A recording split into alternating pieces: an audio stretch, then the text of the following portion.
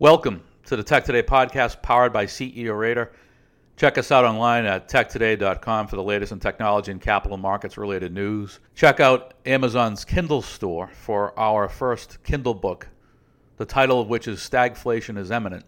Today I wanted to talk about a brief article we posted at Tech Today around equity valuations, specifically technology valuations. I believe the tech sector has 40% downside or more. Many of these high flyers have 60% downside or more.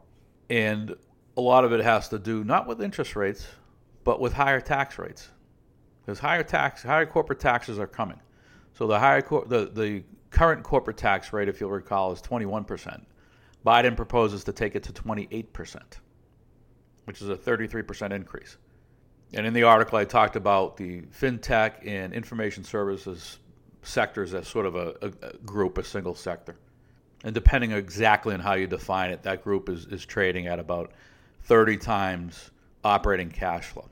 So, all else held equal, that cash flow margin is going to be a little bit lower post the new tax rate, right? Because the net income input is going to be a smaller number, all else held equal, given the higher tax rate.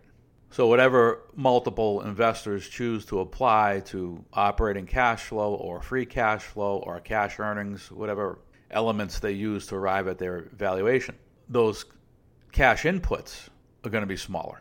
So that's going to apply downward pressure to valuations. That's one. And then you have to consider investor behavior. If they believe that cash flow streams are going to be lower given higher tax rates, they're very likely to apply a lower multiple to those cash flow streams. So maybe that 30x number comes into 28, 27, 25, 20. Who knows? I mean, there's a lot of psychology involved.